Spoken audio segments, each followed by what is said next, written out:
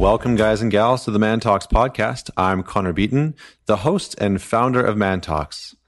This podcast brings together the best thought leaders, teachers, and extraordinary individuals to teach and mentor you on how to be a top performer in life, love, and business. Imagine having experienced mentors with decades of wisdom delivered right to your ears. We talk about purpose, legacy, influence, love, sex, success, and so much more. Don't forget to leave us a review, subscribe on iTunes or Stitcher, and join the thousands of other changemakers in our community on Facebook, YouTube, or go to www.mantalks.com. So today I have a very special guest with me. I'm in New York, and unfortunately, Mr. Roger Nairn couldn't join us, but I have a very special guest with me today, whose name happens to be Mr. Jonathan Fields. And for those of you who have never heard of Jonathan before, he is the founder of the Good Life Project. Now, the Good Life Project has led a global community in the quest to live a more meaningful, connected, and vital life.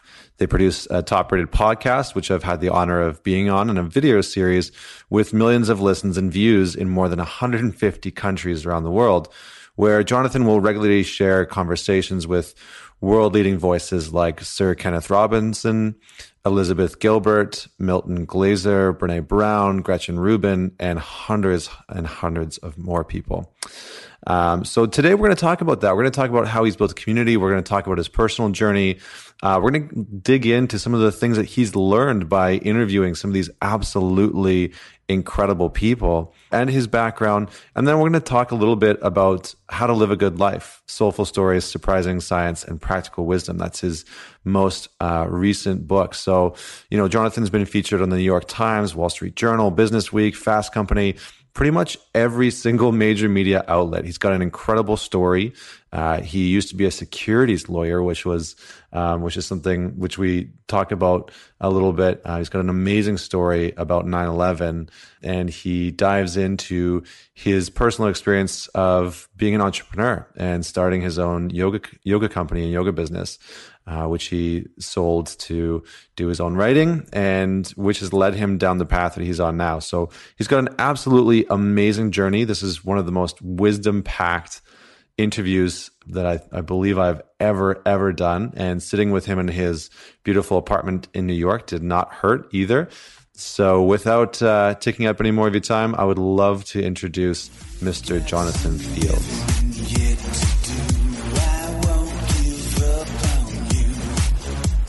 All right, Jonathan, thank you so much for being on the Man Talks podcast. Hey, my pleasure. So, I've heard so many great things about you from so many people. We were fortunate enough to be connected through a friend of ours, mutual friend, and I'm really excited about this because I've been following your work with the Good Life Project, and but before we get into the Good Life Project, we always ask all of our guests a very similar question, which is share with us a story about a defining moment in your life and why it's important to you. So I'm 50, so there are a lot of stories that I could touch down into. One of them for me was 9/11. I'm a New Yorker, born just outside and been in the city for my entire adult life. In September of 2011, I was married, still married, had a 3-month-old baby, a new home. And on September 10th, 2001, I signed a 6-year lease for a floor in a building to open a yoga studio. And I was all excited, went to bed, and woke up the next morning, and my city was destroyed. Yeah.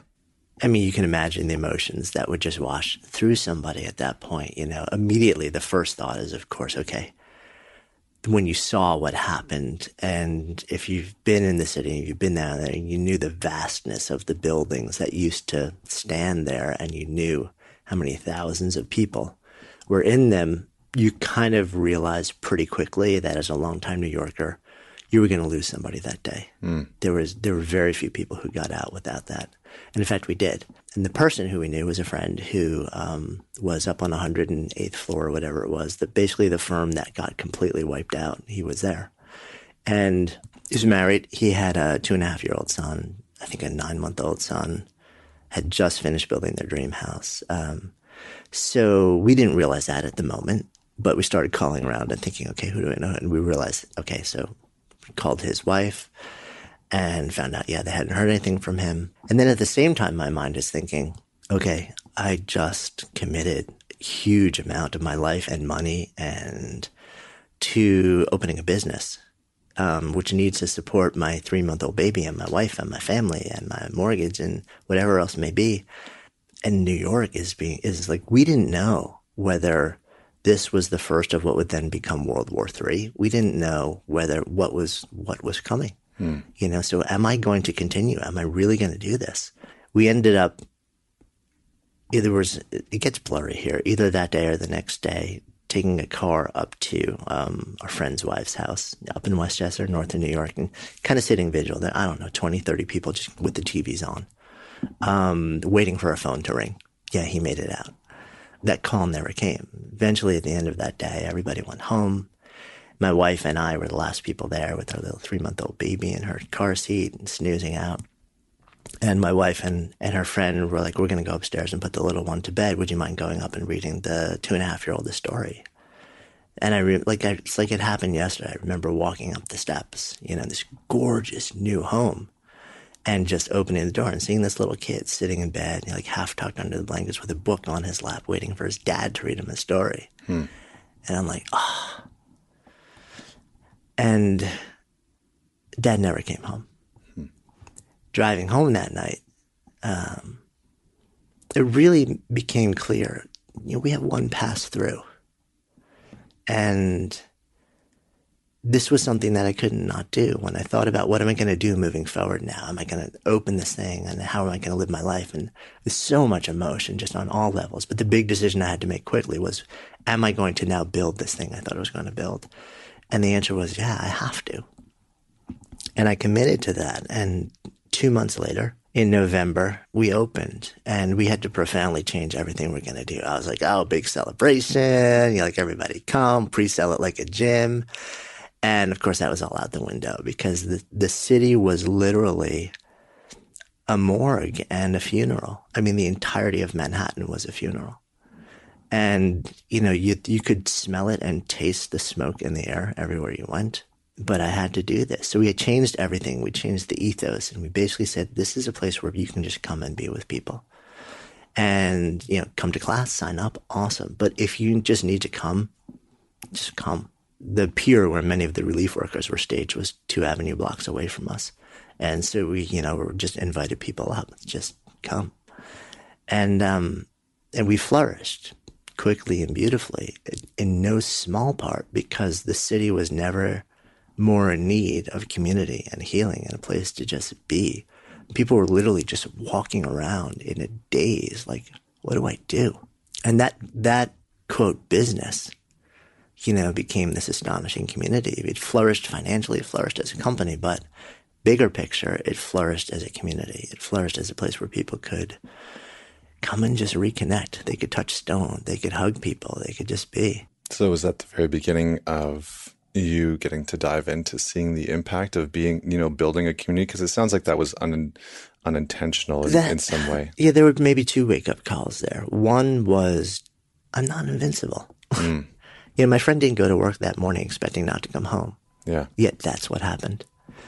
And also, yeah, maybe there's a bigger something that I need to participate in. And maybe I'm a wired entrepreneur. I have been since I was a kid. I'm a lemonade stand kid. I was an artist and an entrepreneur as a kid. And to this day, I've taken some weird sidelines into practicing law, for example, but, you know, fundamentally that's still who I am. I'm a weird artist and entrepreneur. And for some reason, also building communities at every stop along the way has become a central part of what we do. And what I've realized just more recently is that the reason that we've been doing that is very similar to what you're doing, which is that it's the unlock key.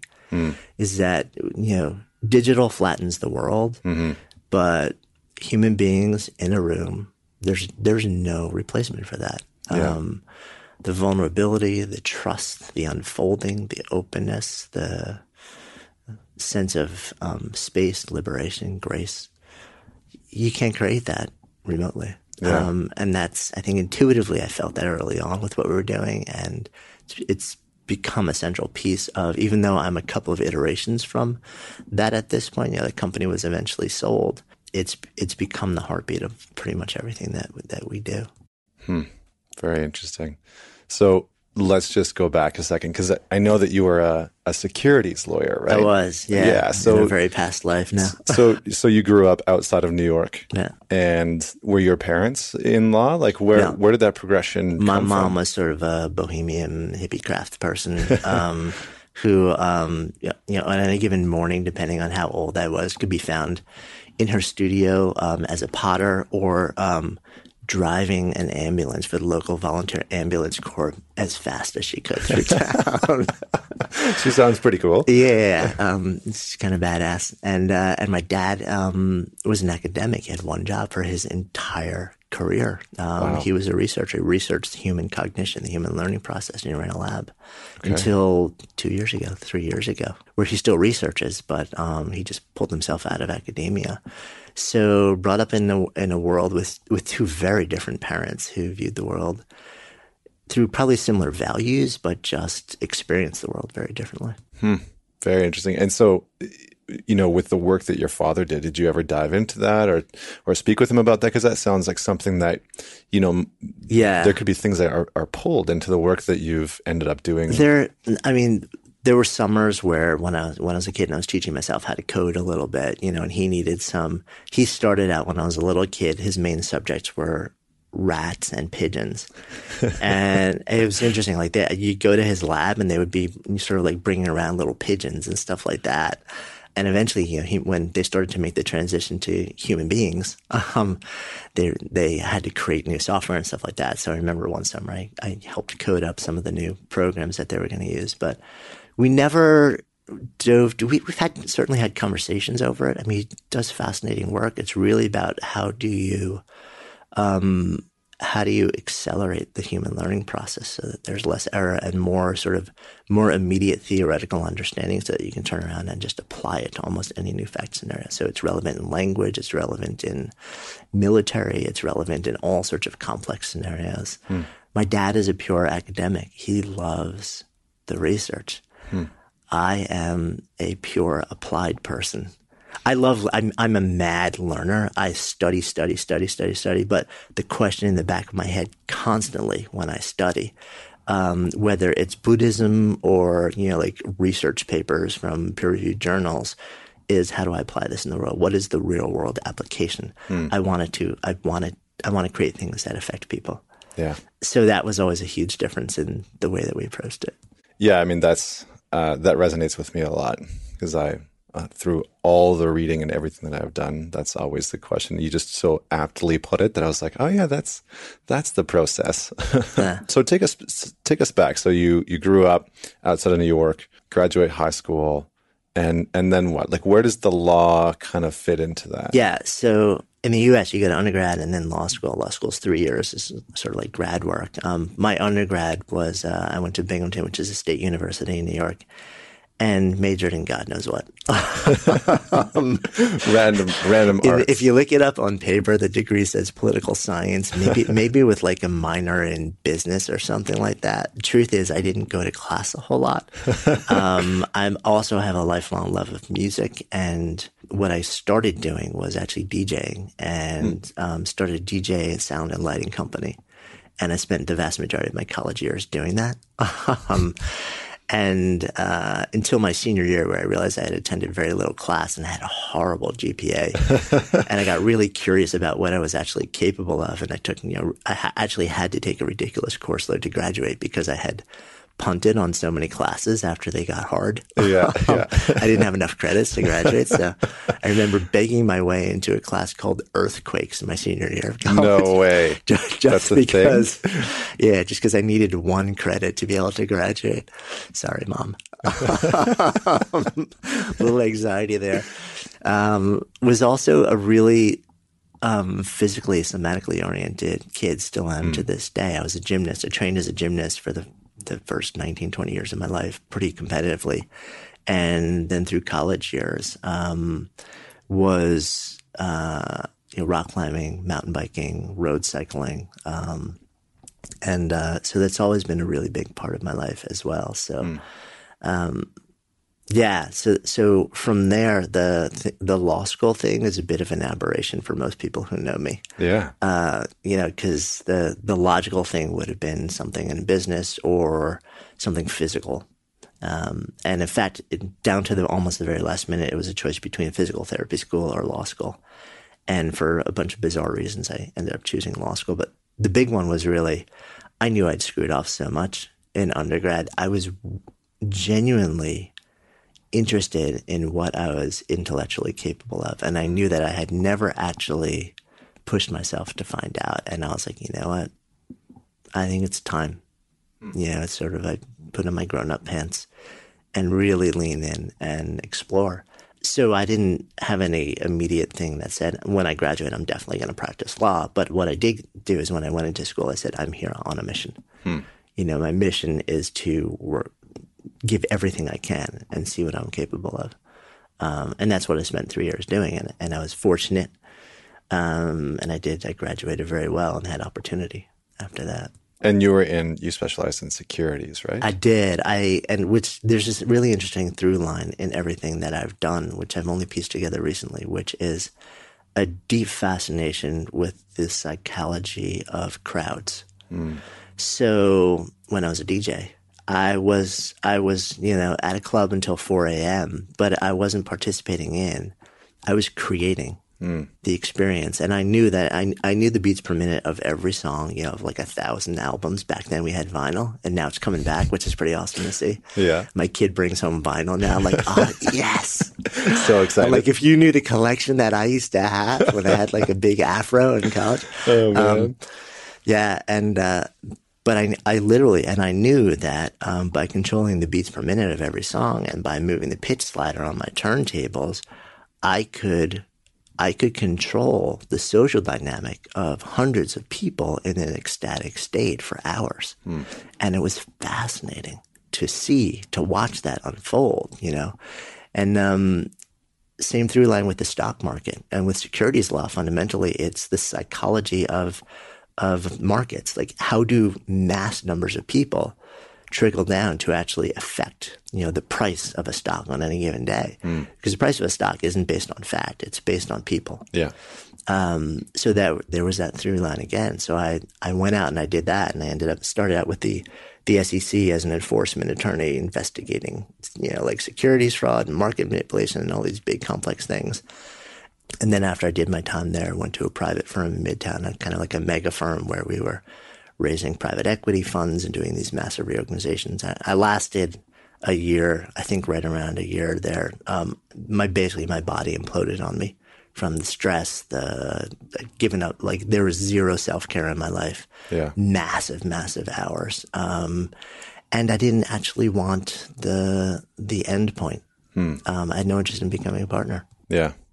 Yeah, that's always indicative of whether or not we should be somewhere.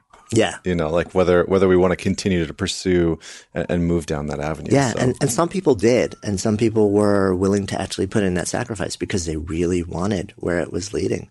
And some people realized they were in it long haul and more deliberately built buffers and built the self-practice and took better care of themselves. That wasn't me. Yeah. So I know that family is a big part for you. No. So when does your wife come in? Your now wife. Yeah. Where does she come into the picture in all of this? I started dating her at the end of law school. Okay. Yeah. And so we've been together 24 years and married 19. Wow. At this point. Wow. That's amazing. And do you mind sharing with us the story of how you met? Yeah. Like, I'm assuming that there was no online dating back then. So no, it was funny enough. It was actually a blind date. Yes. So somebody who I went to law school with was one of my wife's childhood friends, and my mom ended up getting remarried at some point in her life and then sort of living in that same town where my wife grew up. So I got stuck taking a train from New York City back to that town with her then childhood friend who just happened to be on the train. And then the train broke down and we were just like in a holding pattern for like 3 hours or something like that. So we just started talking. We really didn't know each other all that well. We just knew that we were in school together. And at the end of that, she's like, hey, can I set you up with somebody? I'm like, I guess. So, yeah, it was a blind date. That's amazing. And you guys hit it off immediately?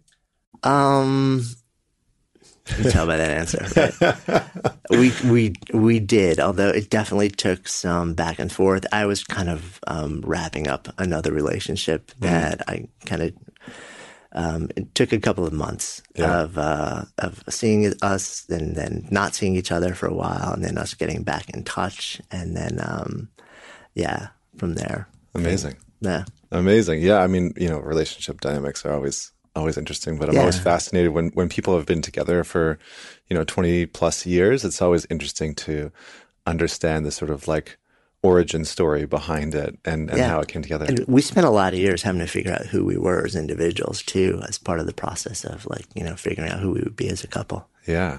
So you would have been late 20s when you met her. Yeah. Yeah. Okay. All right. So you meet who would now become your wife, and you go through this phase of working really hard. What would you, if you could, just because I know that I've been in that space before of pushing myself to the brink of working, and I think that I feel like that resonates with a lot of men. Like, what would you go back and tell yourself then? Like, what routines would you put in place, or what would be the sort of sell of the self-development in that space? How would you sell it to yourself back then? It's funny. I had a chance to sit down with Liz Gilbert last year, I guess it was, and she offered this thought to me. I'm going to butcher it a little bit, but it was along the lines of nothing else matters if the animal that you inhabit is a broke down mess. Mm. And it's the truth. When the younger you are, the more invincible you are. We all start out that way, and it's probably a good thing because it allows us to go out into the world to do all sorts of things that we would never do, and test ourselves, and sometimes really find out important things. And at the same time, we very often, then we get a little further into life, and we get a lot more conservative. But also, we stop taking care of ourselves in the name of, okay, I'm mounting responsibilities. Those responsibilities require a certain amount of resources, like money. And for me, and then you build a family, and you're like, well, now there's an expectation that those things will continue to be there for the family. Mm. And for me to keep that happening, I need to just work maniacally, and that requires a certain amount of hours. It is what it is, except it's not what it is. Mm. I make the race car analogy, like you're in the Indy 500, right? You don't see those drivers. These are the people who are driving the most elite machines in the world, and their teams, and their zillions of dollars at stake, right? Nobody goes 500 miles without pit stopping. Mm. It's assumed that the only way to keep operating at the absolute peak of what you're capable of operating at is you have to regularly pit stop. Yeah. Right. You've got to continually take care of yourself, your car, your wheels, your engine. You've got to. So we're not all that different. Mm. We need to do it along the way, because if we don't, just like with an Indy 500 car, you're going to blow up. You're going to explode. Your gas tank is going to burst. Your engine is going to catch fire, and you're going to have to do it then if you survive it. So why not actually develop the habits and the rituals of doing it along the way? It's not a matter of if. Yeah. Like, you have to do that. Yeah. Especially if you want to be able to operate on that highest level in work and business and relationships and life and sport. There's no way around it. Yet we constantly say that I've built so much structure and I have to work maniacally, and that means I can't take care of myself. Mm. And the goal is, hopefully I'll survive long enough so that I can pull back from this, and then I'll take care of myself. Right. Right. But by then, a lot of damage is done. Yeah. And maybe you won't make it there. Mm. And along the way, you're going to be so much more miserable, and you're going to be alienated from so many more people. Mm-hmm. And look, I'm raising my hand because I study this and teach this and share this. This is my life now. This is my profession. Built a company around these ideas and wrote a book around these ideas, and yet I'm human. I still fall into that place of, I love what I do so much. I'll sometimes go down the rabbit hole of just working like crazy. Yeah. And fortunately, my wife is my business partner. So we can pull each other out. The flip side too is if we both end up going down the rabbit hole simultaneously, that's where one of us kind of needs to hit the circuit breaker and say, this isn't working. Yeah. Yeah. The idea for me is that self-care is not an option. It's just a matter of whether you want to do it after one heinous, painful, devastating experience, or whether you choose to just dip into it along the way on a regular basis. Yeah, I mean, I think it's a really good point, and even within the context of the, some of the men in our community, I've seen guys who have all that structure, like really built in. They have the structure dialed in to work a lot and push their edge to create their life and create their family and, all those things that they're working towards.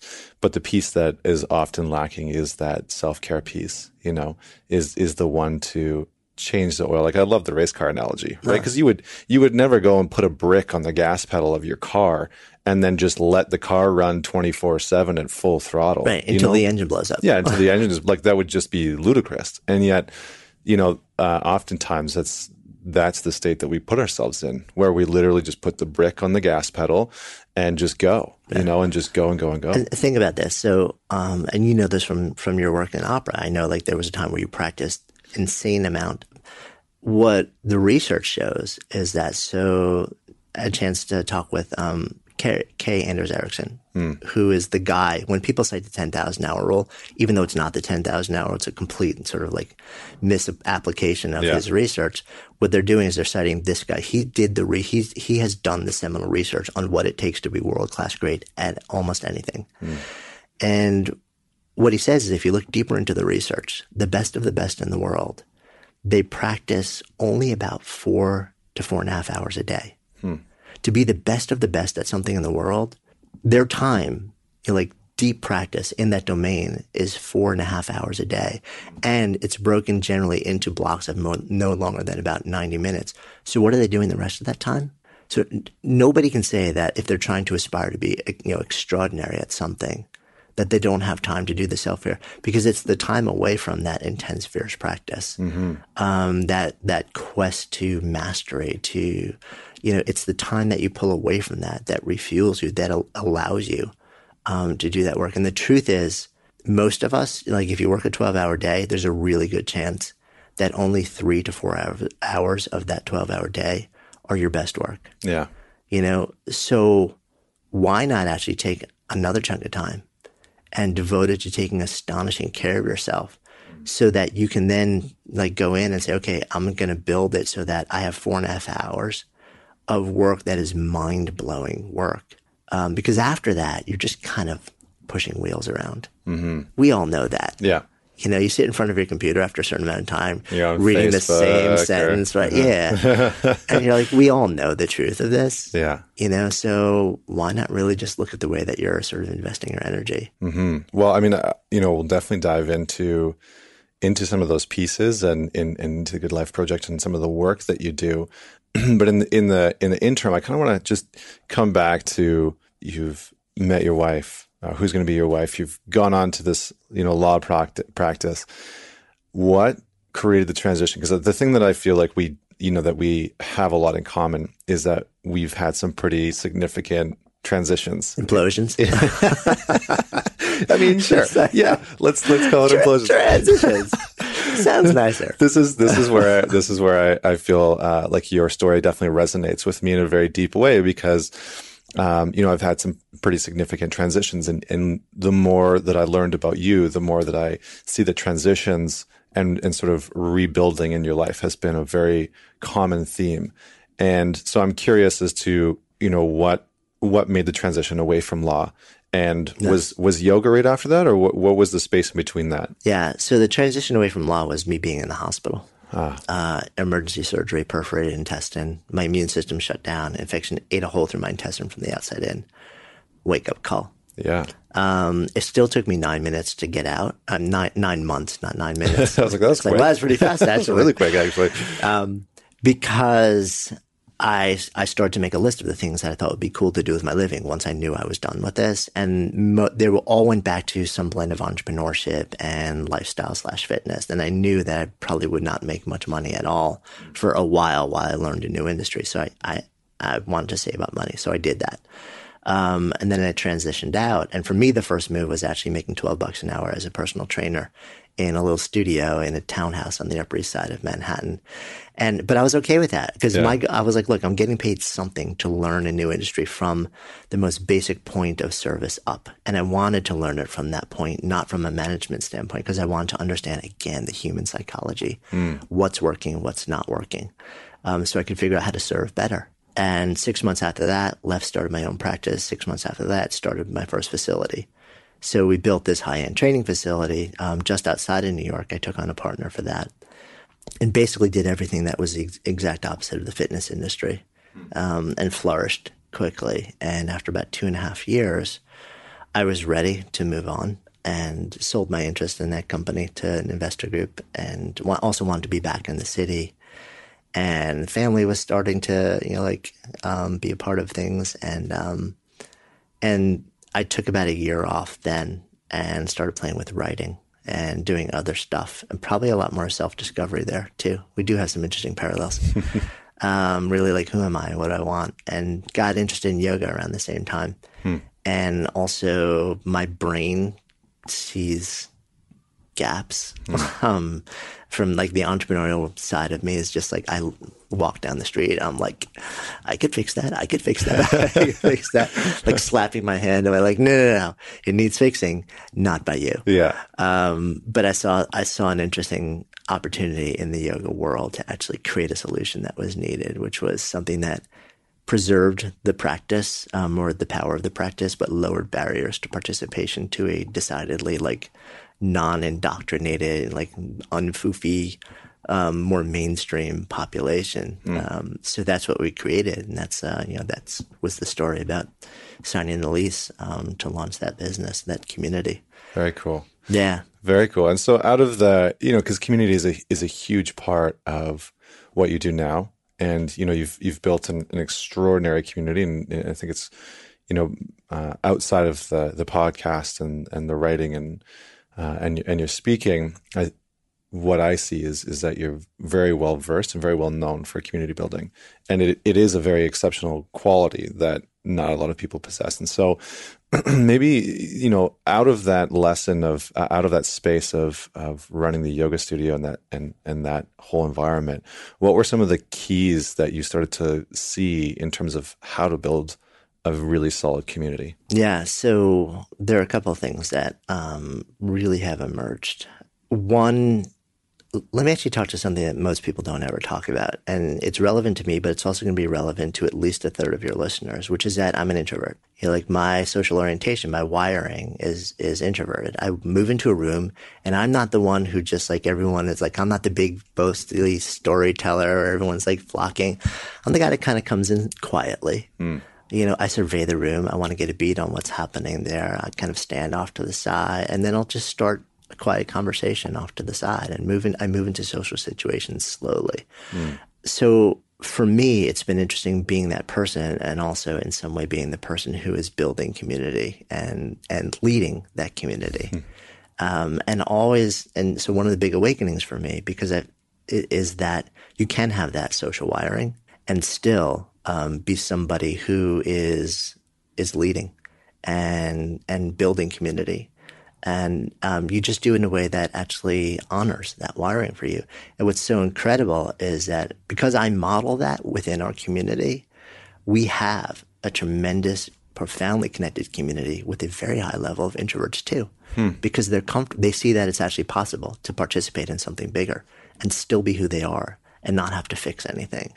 And wander out we run a giant adult summer camp at the end of every summer. And everybody knows there that they see me dipping in and dipping out. And when I'm out, I may well be just walking alone in the woods because that's what I need to do to be okay. And you may find a whole lot of other people doing that same thing. So modeling that, I think, is really important. The other really critical things that I've come to realize are safety.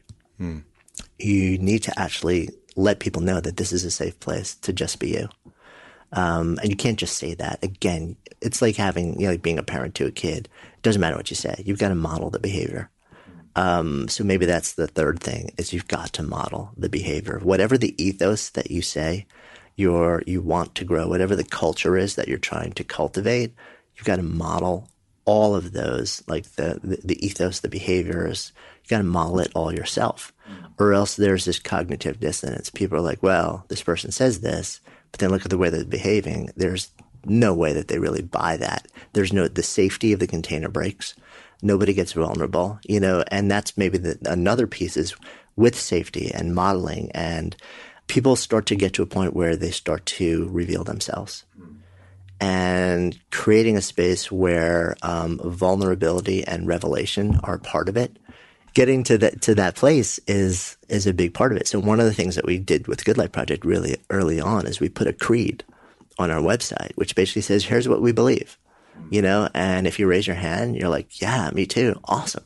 You're in. And if you're like, this is the stupidest thing on the planet, that's awesome too. You're just not one of us. Yeah. But that's totally cool. There will be somewhere else where you find your place, where you belong, and that I think has been really, really important for us is being very bold and forward facing in what we believe. Yeah. I think, I was actually on the way over, and when we started talking a few weeks ago, I was checking out the creed on your website, and I think it's the first line. It says, "Stop trying to be different and start just being you." Yeah, just own the fact you already are. Yeah, exactly. And I think that's so it's so profound, because in a space where everybody's trying to be different, it makes it very hard for people to connect, because then they're not being authentically themselves. And although the sort of Apple credo, which is very popular, of think differently, that's a really popular thing, but you don't necessarily need to be different, and that it's within the relatedness oftentimes that we feel very connected to people, right? Do you know what I believe is the real Apple creed? It's not that phrase. It's the commercial that came shortly after it, the Crazy Ones commercial. Yeah. And that's when people are like, oh, that's me. Yeah. Totally. Like when you have like we the crazy ones are the ones who will change the world. And that's who we are. Yeah. Yeah. And there's so much power behind that. Yeah. So going from the yoga studio, and you sell that, what happens in between there and Good Life Project? Well, so the last couple of years, I owned the yoga studio for 7 years. I also taught, but the last couple of years I had been checking out more and more. I'd pulling back. I was only on the schedule for one class a week. I've worked very little, which some people are like, but you got a great business, and you don't actually have to, you've got a great staff and they're running it, you have minimal involvement, just roll with it. Yeah. But one of the things I realized is that it's always, as an entrepreneur, as long as you own something, it's always taking up bandwidth, cognitive and emotional bandwidth, And the other thing is that because it was a business built on community, the community needs a shepherd.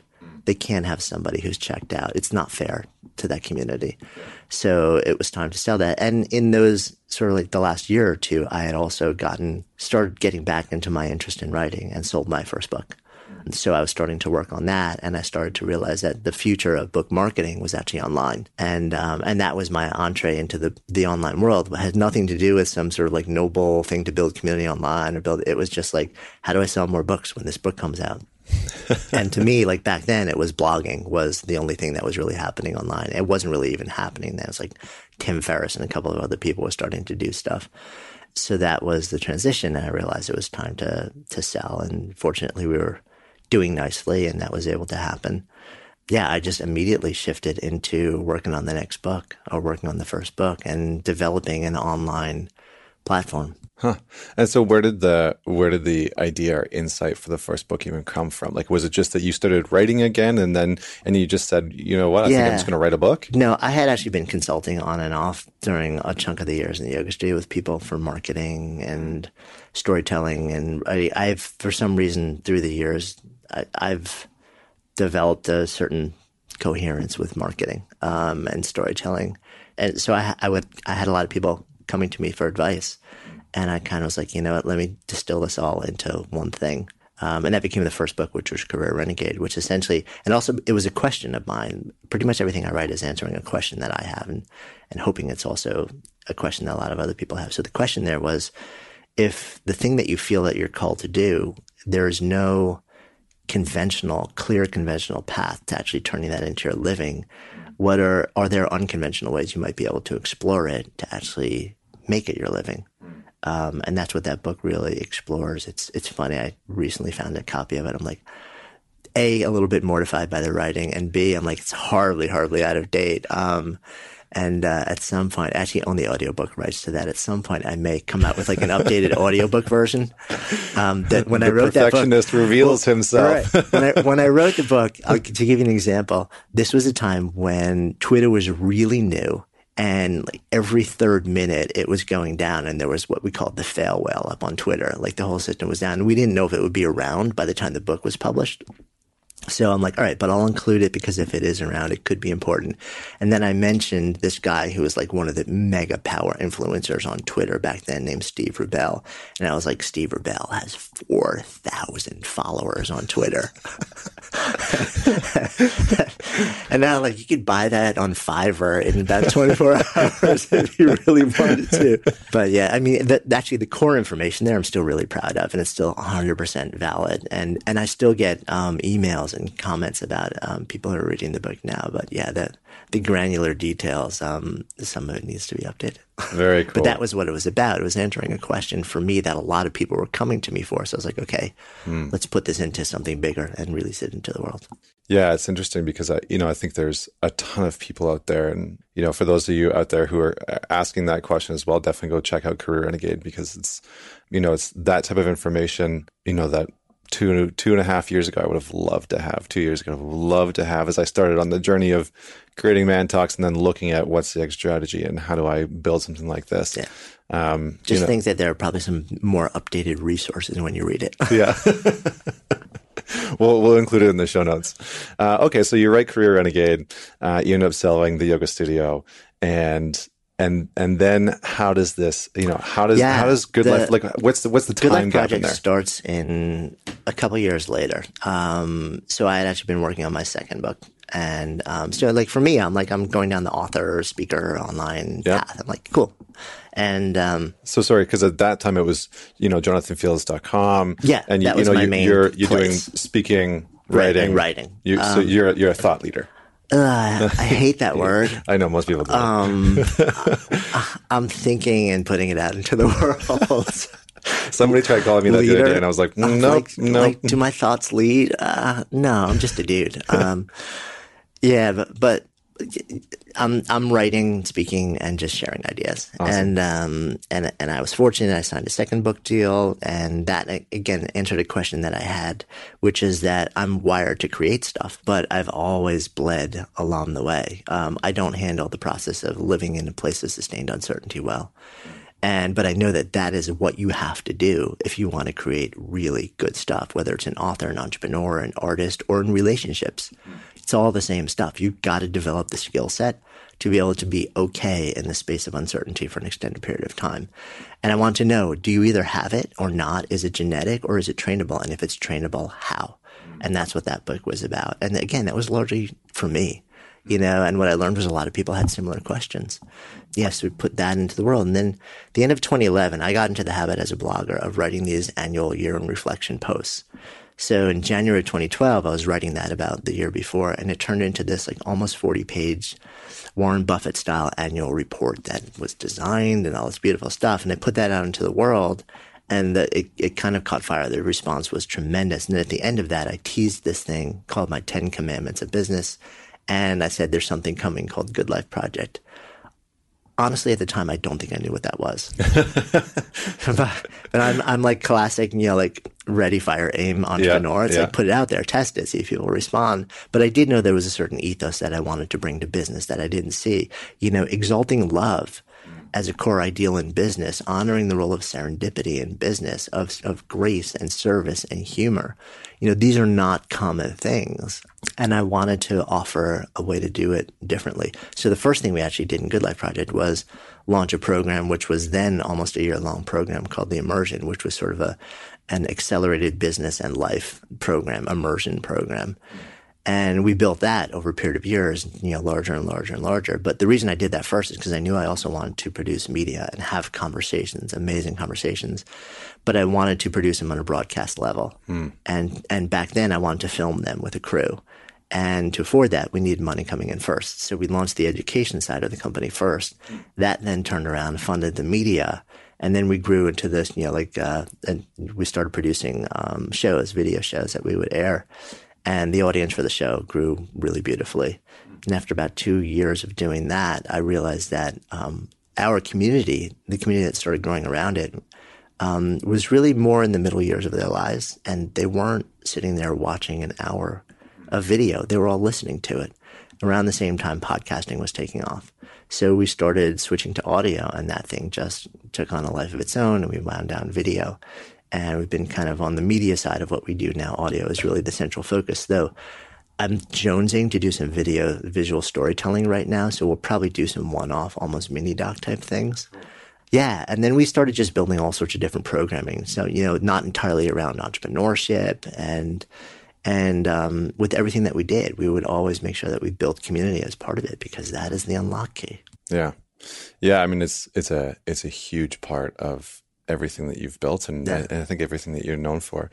In terms of, I read this great story about you speaking at WDS in 2011.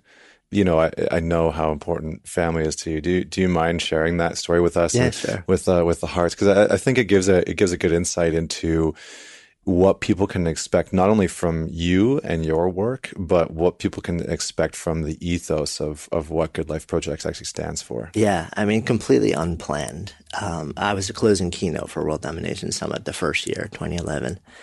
And I got on stage, I did a talk. I felt great about it, great reception. And after that, a bunch of the speakers got called up. We were doing a little panel. We were all sitting in sort of like bar stools lined up. And somebody asked a question, which was something like, what inspires you? And so we started going down the row, and I was the last person. And the whole time, as everybody, like my fellow speakers were answering the question, I'm looking at the stage monitor, which is a couple of feet down in front of me. And not because of what was on the screen, but when I came up on stage, I brought two things with me. One was the back of an envelope with a couple of words jotted on it. So if I completely went blank, I could look at it and remind me what I was about to say.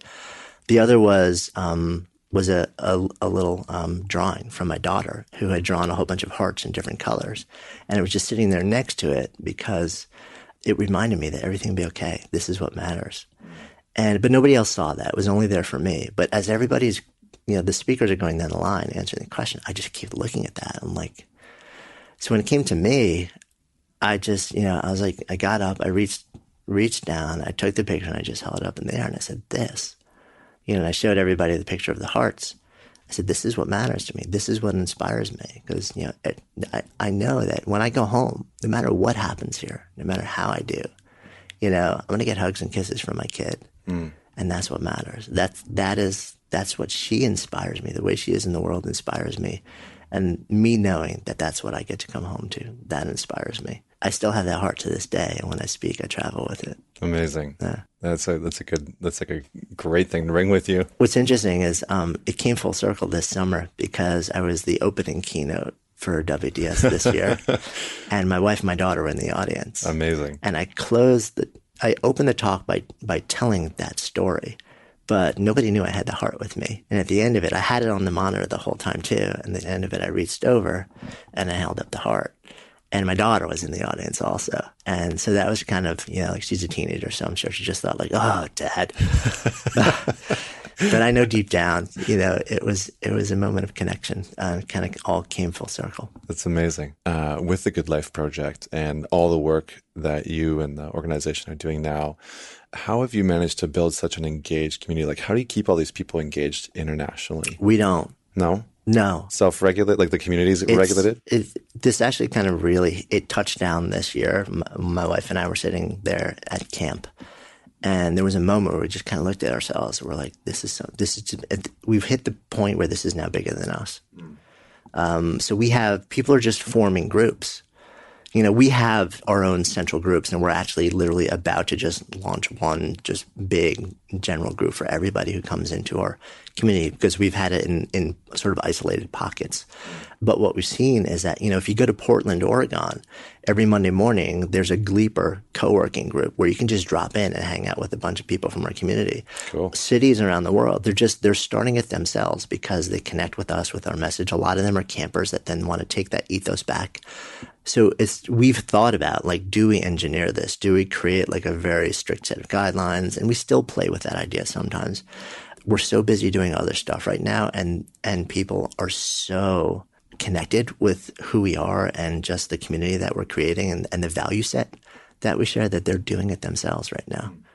They're leading the charge. It's moved beyond what we're pushing. And they're pulling us. Was that like the end goal for you, or was that a result that you wanted to have happen, or is that just something that's organically and naturally unfolded as a result of the work that you've done? Yeah, I think we've spent a lot. I keep saying we because this is not me. There's nothing I do is me. So we've spent a lot of time thinking about that and have never said, okay, this is the way it has to be. And I think it's just kind of cool right now that the community is telling us this is the way we want it to be. So we'll probably land on some sort of sweet spot between sort of trying to ensure that, the quote brand values and what we're about goes out there and is carried forward in a way that really represents us. And at the same time, the thing that represents us better than anything else and what we believe in are the people who are carrying it forward. So as long as they're really part of what we're creating, we kind of have faith that they'll do it right too. Yeah, that's beautiful. Well, just because we have to wrap up here for time, I wanted to, I know that you have kind of come full circle in the writing again, and you've just released a new book. And so, can you give us some insight? Because I'm really excited to read this. So tell us all about it. Yeah, this has been quite a journey. The name of the book is How to Live a Good Life, which is like the height of arrogance for anybody to write a book. That name is like, you're like, what's the most right? I told my publisher once we should make the subtitle "The Final Word." I'm like, kidding, really. Just kidding. But maybe. No, I mean, it's really, you know what? I've been so blessed to spend a lot of years now learning and growing, going inside, but then also more recent, the last 5 years, traveling the world and sitting down with some of the most astonishing embodied teachers alive across almost every spectrum, every field of work and life. And I've had the opportunity to see a lot of patterns emerge from that. So the idea with the book is to really distill a lot of what I learned into super simple ideas and things to do. So what my greatest hope for this book is that people don't just read it, they do the book. They're literally, there are days and days and days of things to do. And they're offered in a way where they take into account the fact that we've all got full lives. We don't want to have to add burden to it. These are all very, very often short, sweet things that you can try. You don't need faith. You don't need belief. Let your own experience prove whether it's valid for you or not. But these are the things that have been difference makers, good life levers. Amazing. Well, and where can people pick it up? Is it in stores? Pretty much everywhere. It's online. It's everywhere? Online stores, yeah. Everywhere. Amazing. All right. Well, we'll include that in the show notes as well. And thank you so much for coming on the podcast. It's been fantastic. And it was wonderful to get a chance to sit down and just speak with you. Not even interview, just like have a great conversation with you. So thank you for your time. Yeah, it's my pleasure. Thanks for having me.